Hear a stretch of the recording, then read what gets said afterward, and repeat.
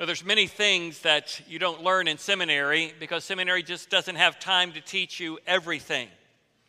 And one of those things that seminary doesn't have time to teach, that it probably should take some time to teach, is what to do when you're with a family and a loved one dies.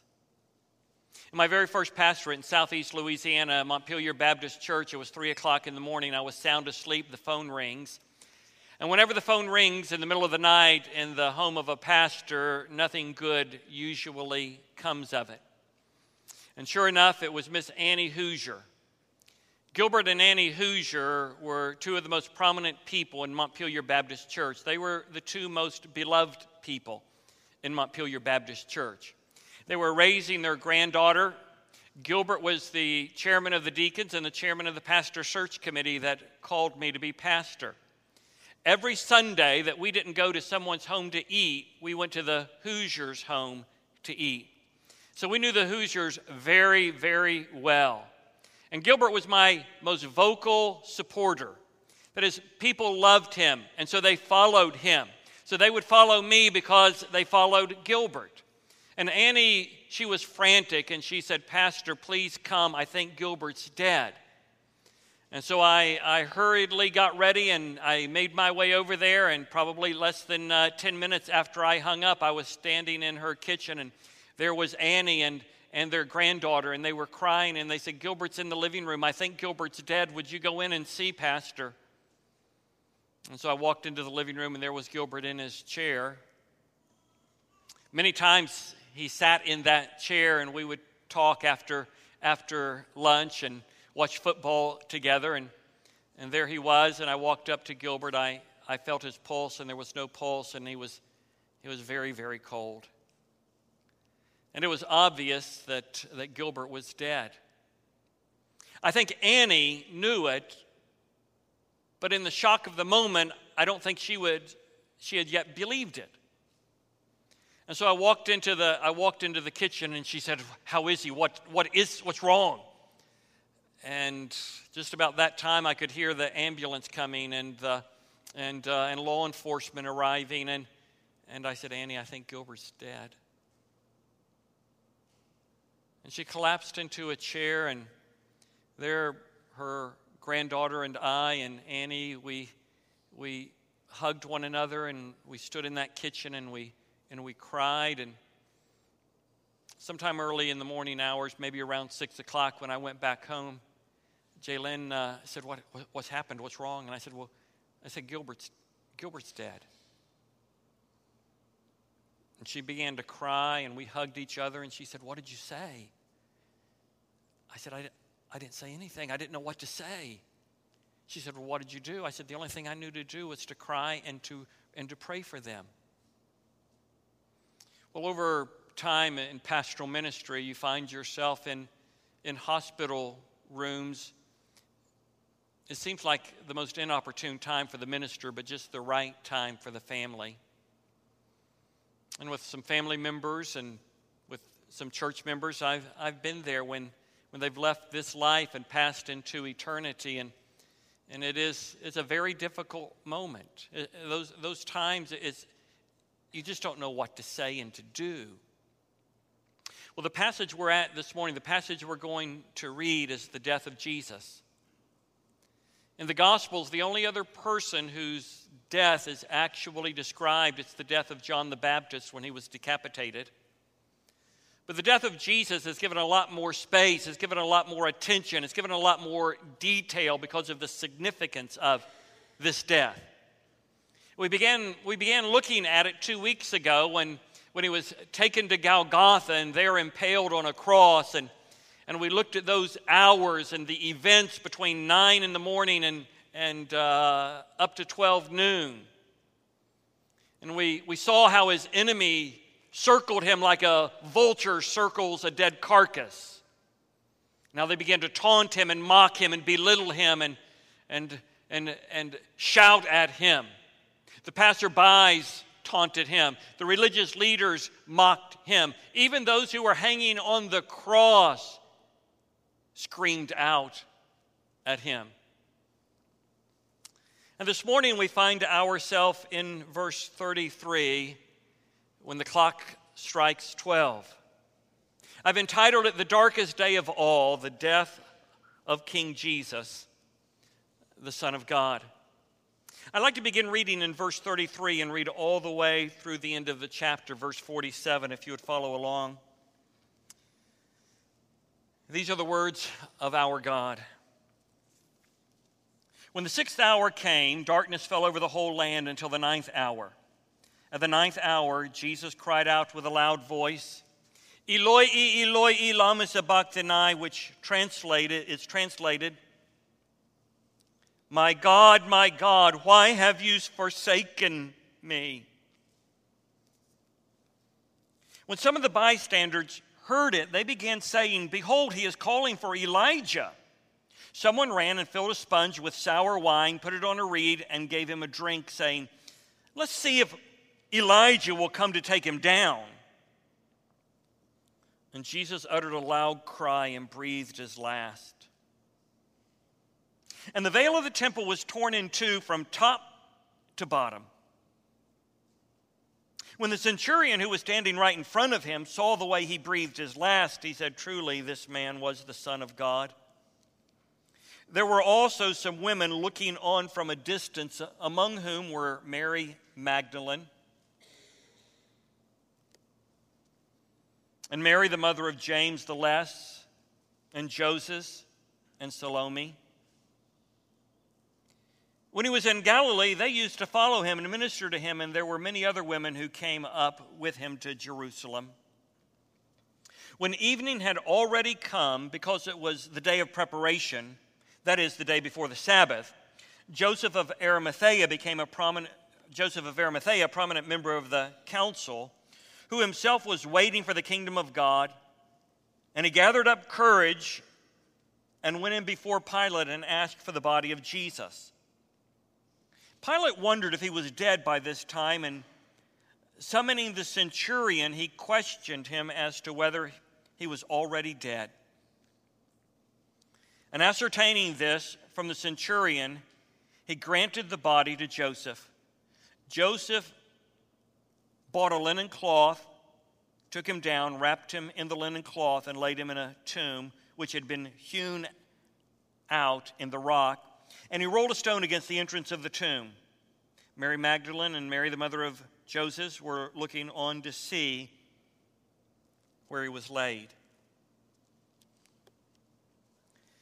The disciples probably felt like I felt in those moments when I stood beside Annie Hoosier, although they were hiding in fear and terror when word reached them that Jesus had died. What I want you to notice as the passage begins is that King Jesus dies in darkness. King Jesus dies in darkness. It's 12 noon. The sun was at its peak. The temperature was beginning to rise this first week of April, AD 30. It was going to be a hot Palestinian spring day. And there Jesus hung between heaven and earth, languishing in and out of consciousness. And there at 12 o'clock, it says in verse 33, until 3 o'clock, darkness falls. It's the darkest day of all, so to speak, because King Jesus is languishing on the cross, barely conscious, in a sense, drifting in and out of shock. And the scriptures are being fulfilled. In fact, a little bit later on, as the followers of Jesus would have reflected on this event, Amos chapter 8, verse 9 and 10 would have surely come to their mind. Amos reads, "In that day declares the sovereign Lord, I will make the sun go down at noon and darken the earth in broad daylight. I will turn your religious festivals into mourning and all your singing into weeping. I will make all of you wear sackcloth and shave your heads. I will make that time like mourning for an only son, and the end of it like a bitter day." You see, the disciples would have thought that God's plan had come unglued, unhinged. And yet Scripture is being meticulously fulfilled. He's being numbered with transgressors. We looked at that last week. They gamble for his clothes, a reference to Psalm 22. We looked at that also a couple of weeks ago. Things are happening right according to schedule, but from the disciples' perspective, God's about to lose the war. He's won numerous battles in the casting out of demons, the healing of the sick, and in the confrontation with the religious leaders. Everything looked like they were on the precipice of establishing a messianic reign, and now the one that they believed to be the Messiah is moaning and groaning toward death, and the sun becomes dark. It's reminiscent of the 9th plague of Egypt. Do you remember the 10 plagues of Egypt? The 9th one was absolute darkness over the land of Egypt. In fact, it was so dark that you could not even see your hand in front of your face. And in a world that was superstitious and fearful, they would have been a people filled with fear, because this is a bad omen, this is a bad sign, this is a horrific event. And they knew that the God of Moses was striking them again. The 9th plague is followed by the 10th plague. The darkness is followed by the death of the firstborn. From Pharaoh's house to the most lowly slave, the firstborn in every family was to die. Throughout all of the flocks and all of the land, the firstborn would die, with the exception of those who killed a lamb and took the blood of the lamb and smeared it over the doorpost, so that when the death angel saw the blood, the death angel would pass by. You see, the darkness at Golgotha was God's announcement that his beloved Son, his firstborn, the Lamb of God, was dying for the sin of the world. The blood of the Lamb is about to be shed for the salvation of sinners. And the second Exodus will be greater than the first Exodus. The first Exodus brought Israel out of Egypt and bondage to Pharaoh. The second Exodus will bring the people of God out from bondage of Satan, sin, and fear of the second death. Everything is happening right on time, although those who are watching from a distance are watching in abject horror as God's beloved Son hangs on the cross. I want you to notice, secondly, that King Jesus dies alone and abandoned. King Jesus dies alone and abandoned. You'll notice that if you have a red letter edition of the Bible, Jesus speaks in verse 34, but Jesus hasn't spoken in Mark's gospel since chapter 15, verse 2. Back in chapter 15, Pontius Pilate said, "Are you the king of the Jews?" And Jesus says, "It is as you say." And then Jesus' lips fall silent in Mark's gospel. And the next time Jesus speaks, he speaks in his native tongue in verse 34, "Eloi, Eloi, lama sabachthani."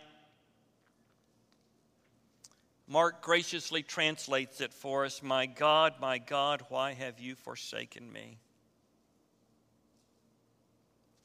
Not too many weeks ago, we contemplated and we wondered, why did Jesus collapse in the Garden of Gethsemane?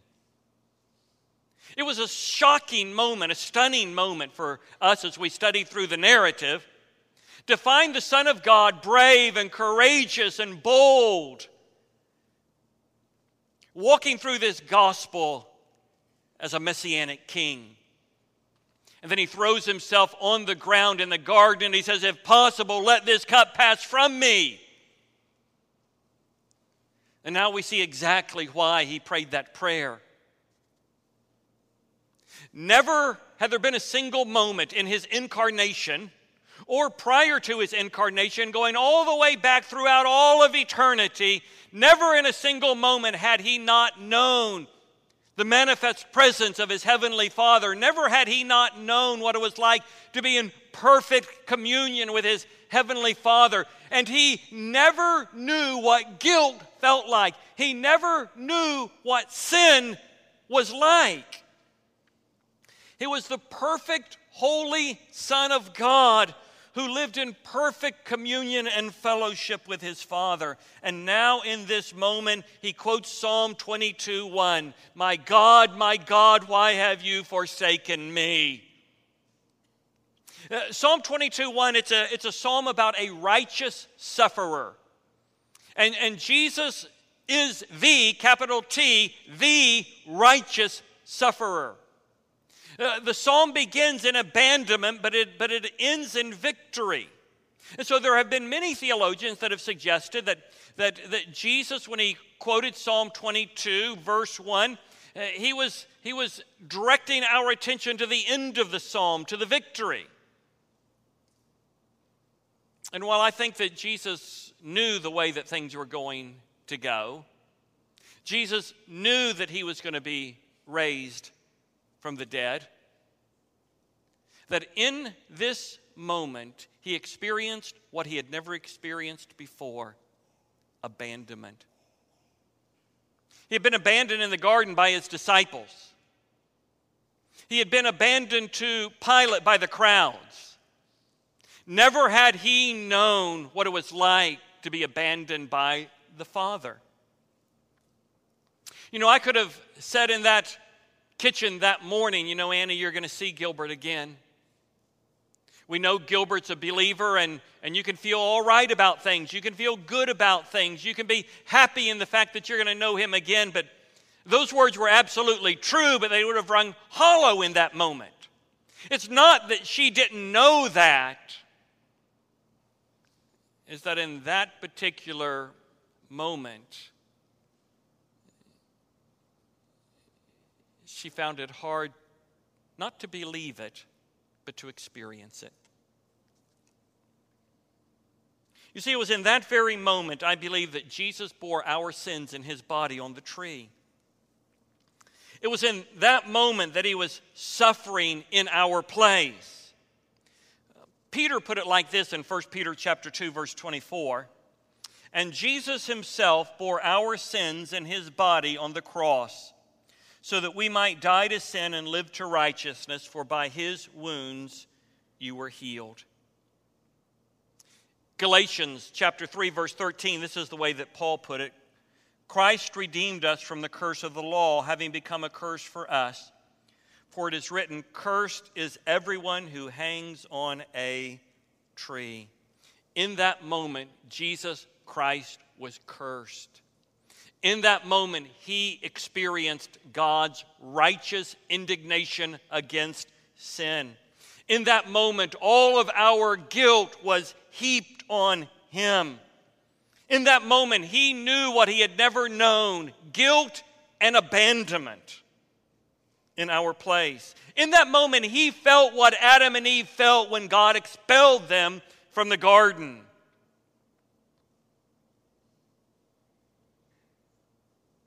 In that moment, he experienced what every lamb that had been slain for a preliminary forgiveness of sin experienced when that lamb's throat was cut and its blood drained. Did he know that he would be raised from the dead? He absolutely knew it. But in that moment, he experienced what hell was like for you and me. He experienced what people who don't know Jesus will experience forever and ever. As he cried out, my God, why have you abandoned me?" He helps us to understand that hell is a place of abandonment. It's a place of loneliness. It's a place of suffering. It's a place where people bear the punishment for their own sin. And Jesus bore that in our place. when he cried out, Eloi, Eloi, lama sabachthani, my God, why have you forsaken me? Jesus experienced hell on God's cross. He's not speaking very articulately. His tongue is probably sticking to the roof of his mouth. There's been already a significant loss of blood. He's already been through a tumultuous torture in his flogging. And there he sits in the Palestinian sun. He's been on that cross now for over 3 hours. And it's sometime between 12 o'clock and 3 o'clock when during the darkness he cries out. And they don't understand him exactly. They think he's calling for Elijah. And so in kind of a further act of humiliation, they take a sponge and they dip it in some cheap wine and they put it on a stick, and his head's probably about 7 feet off the ground, and they allow him to take a sip, just moisten his lips, free his tongue. Let's see what else he has to say. Because there wasn't a single person around that cross that believed that Elijah was coming for him. And then he utters a loud cry and he dies. Look in verse 27. It's stunning. We know from the other Gospels that there was other things going on. But in Mark's Gospel, he dies with an inarticulate scream.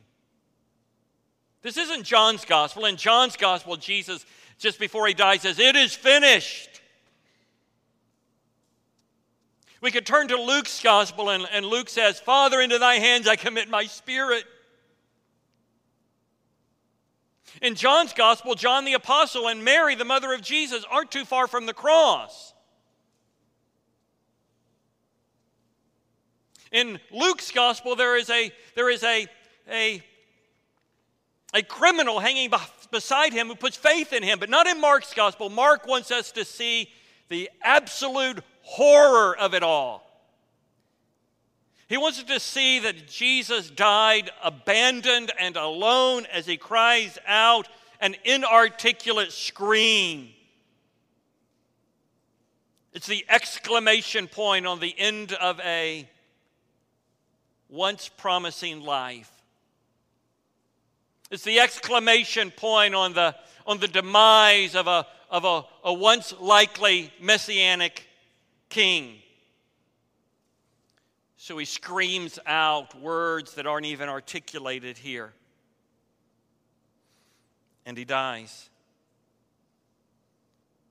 But I want you to notice that immediately following his death, certain things begin to happen. King Jesus' death opens up for us the way into God's presence.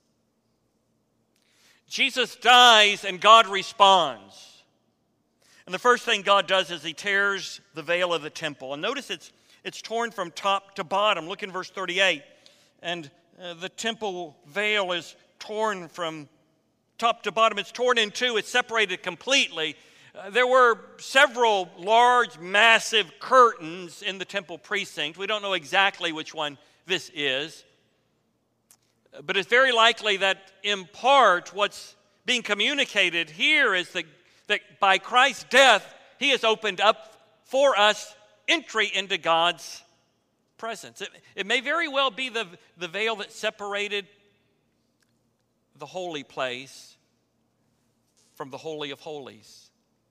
Remember, the Holy of Holies, only the high priest could enter the Holy of Holies, and then only one single time a year on the Day of Atonement. That's where God was to have dwelt in a particularly powerful way. And now that veil has been torn and that door has been opened and all of God's people can go in. In fact, the author of Hebrews put it this way in Hebrews chapter 10, verses 19 and 20. Therefore, brethren, since we have confidence to enter the holy place by the blood of Jesus, by a new and living way which he inaugurated for us through the veil, that is, his flesh. So as Jesus dies, the temple veil is torn and the way into the presence of God is now open. But that's not all that happens. Look in verse 39, the Roman centurion, he's the lead soldier over this detachment of soldiers that have been guarding the cross. He's one of the soldiers that gambled for Jesus' clothing as he now hangs there naked and dead. And he says, truly, this man was the Son of God. Those are not words we've heard very often in the book, but we do find them in strategic places. Turn back with me to Mark chapter 1, the very first verse in the very first sermon that we preached in Mark's gospel. We talked about that title, Son of God. In fact, it's Mark's entryway into his gospel. It's the foyer, so to speak, into the expansive, magnificent beauty of the Gospel of Mark. It says, the beginning of the gospel of Jesus Christ, the Son of God. We think that's a stunning statement to make right at the introduction to the book, to acknowledge Jesus as Son of God. We go down to verse 11. Verse 11 of chapter 1. And a loud voice came out of the heavens, you are my beloved Son, in you I am well pleased. In verse 1, Mark says he's the Son of God, but in verse 11, God says he is my beloved Son. Turn with me to the Gospel of Mark chapter 9. Mark chapter 9 and verse 7. On the Mount of Transfiguration, a cloud forms overshadowing Peter, James, and John. And God speaks from the midst of the cloud. This is my beloved Son. Listen to him. The only other references to Jesus being called Son of God in the Gospel of Mark before this are demons. Demons acknowledging that Jesus is God's Son. They do it out of fear and horror and terror. I know who you are, the Holy One of God. They made numerous comments like that. But now here he hangs on a tree and he's dead. In his weakest moment, apparently, the moment that he looks anything but like a king, the moment that he looks anything but like God's Son. And this Roman centurion, he's been watching what's been going on. He's been listening to what's been said. He has observed how Jesus cried out. He has seen the way that Jesus died. And he says, truly, this man was the Son of God. Did he believe it in its totality? Probably not. But for all of us who know him to be Son of God, as we read this, is like an exclamation point. This wasn't his defeat, this was his announcement of victory. This wasn't his demise, this was his crowning moment, so to speak, which will be quickly followed by his resurrection. This was the entryway into heaven being opened up. Jesus died physically, but Jesus wasn't dead. Jesus' body ceased to move, but Jesus was every bit alive. Every bit alive as Gilbert Hoosier was alive, although his body was dead. King Jesus opens up for us the way into God's presence. But fourth, I want you to notice, even in his burial, King Jesus' death fulfills an ancient prophecy. The women are watching from a distance, and you can only imagine that they probably could tell the moment that he finally collapsed on the cross, no longer struggling and straining for each breath. And they would have likely embraced, they would have cried uncontrollable tears. And they're going to follow the body of Jesus to the tomb where he's buried. And out of the darkness comes a figure that we've not heard from before, a figure that hasn't been mentioned in the gospel, a man by the name of Joseph of Arimathea. We discover that he's a member of the Sanhedrin. We discover that he's a faithful follower of God. He's been waiting for the kingdom of God. He's been a secret disciple, apparently. You look in Matthew, Luke, and John, and you discover he's a wealthy man. He's a highly respected man, and he was opposed to the execution of Jesus. But he lived in the shadows. He was a secret disciple. But now, in his weakest moment, Jesus' weakest moment from a human perspective, where he looked anything but like a messianic figure, Joseph of Arimathea comes out of the dark. He musters up all of the courage that he has, and he asks for the body of Jesus. He's going to take it down from the cross. He's going to wash the wounds. He's going to wrap him in a burial cloth. He's going to put a cloth over his face. And unbeknownst to him, he's a part of a prophetic act. He's a part of a divine prophecy being fulfilled. Isaiah chapter 53, verse 9. He had done no wrong and had never deceived anyone. But he was buried like a criminal. He was put in a rich man's grave. That couldn't describe Jesus and what happened to him any more perfectly if it had been written on the day that he died, but it was written centuries before he died. To look on at this scene and to have been a part of the drama, it would have been the end of a promising life. It would have been the crushing blow to the hope and dreams of a messianic kingdom. But God's plan was being fulfilled. God's plan was fulfilled when he was numbered among transgressors. God's plan was being fulfilled when they gambled for his clothing. God's plan was being fulfilled all along the way with meticulous specificity. Even when they put his cold, dead, lifeless body in that grave. Well, what's all this mean? Let me give you a couple of final thoughts. What does it mean for those of us who are believers in the Lord Jesus Christ?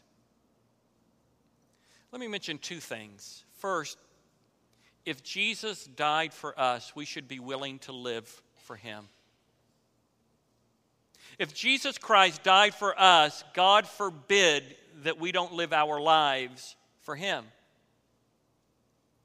So what does that look like? It looks like, by the grace of God, embracing the courage that comes from the Holy Spirit to live like Joseph of Arimathea. Come out of the darkness and into the light and be a gospel light. It means live for him in your home by being the kind of husband that is the leader and the forerunner of the family and that rallies the family to worship and follow the Savior. It means living at your job as one who actually is the light of the world, a city set on a hill that can't be hidden. And rather than cowering in fear that you might be discovered that you're a believer, plant gospel seeds. Don't be so overbearing and condescending that you turn off those that you work with day in and day out, but pray for them and look for opportunities to speak a good word for the Savior and allow the seeds to be planted and pray for the watering of those seeds and ask God to bring those seeds to fruition. Be a gospel neighbor where you look over the fence and you talk with your neighbor about all of the activities of the weekend and they mention, we're going to be out of town. My mom is very ill and we're going to check on her. And you say, well, Gary, I want you to know my family and I are going to pray for your mom. We're going to pray for Gary, could I pray for your mom right now? And you plant a gospel seed.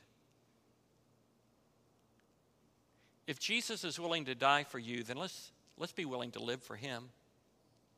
If Jesus was willing to die for our sin, then let's put our sin to death. Let's go to war with our sin. Let's not make excuses for our sin. If we know we've got a sin of pride, let's go to war with it. If we've got a loose tongue, let's go to war with it. If we are selfish and greedy, let's go to war with it. If we find ourselves being harsh in our language to our children, let's go to war with it. If Jesus was willing to die for our sins, then let's be willing to go to war with them and put them to death. But what about for the unbeliever, for the person that doesn't know Jesus? Fanny Crosby is one of the most celebrated hymn writers in all of hymnody. If she didn't write the most hymns, she's in the top 2 or 3. Fanny Crosby was born in the 19th century, and at a young age she became blind, and she died about 1915. But at the age of 12, she was concerned about her soul because she didn't really have a heart for God. And she was concerned that she didn't really have a heart for God. She knew that she didn't have a heart for God, and she wanted a heart for God. She was at a revival meeting, and it was during the singing of a song by Isaac Watts, At the Cross, where I first saw the light. And she said it was during the singing of that song, a visually impaired young lady saw the light. And during the 3rd stanza of the song, she made her way to the altar, and she found God during the singing of Isaac Watts' song, At the Cross. Well, that's where we're at right now. What better day, what better moment to find Jesus than at the cross, where I first saw the light. In just a moment, our worship pastor is going to come and lead us in song. We're going to stand and we're going to sing, and we're going to give you an opportunity. Maybe you would like to talk to someone about your spiritual life. We're definitely not saying by coming forward, you're being saved. What we're saying is we just like to take you out and talk with you in a way that would be beneficial to you. Answer any questions without any kind of manipulation or coercion. We just like to talk with you. Maybe you've been looking for a church home and you say, Jesus died for me. I'm going to live for him right here. A part of living for him is being intricately involved in a local church body and using your gifts for the advancement of God's kingdom and the ministry to God's people in a local church. And you would come forward and say, Pastor, today, at the cross, I've seen the light. This is where God wants me at this time in my life. I'm going to ask you to stand, and Craig's going to come, and we'll sing in just a moment. Would you join me in prayer? Our Father in heaven, we thank you that in what appears to be the defeat of the Son of God, we have the victory of God's Son. And Father, we've often overlooked those words of abandonment, and we've read them too quickly and not thought about them deeply enough. That in those moments he bore our sin in his body on the tree, and he felt absolutely alone, abandoned. We don't know how that works its way out in a Trinitarian way, but we know that that's what happened, because that's what you've said happened. And so, Father, we pray that in these final moments, your Spirit would take your word, use it in our lives for our good and your glory. In Jesus' name, amen.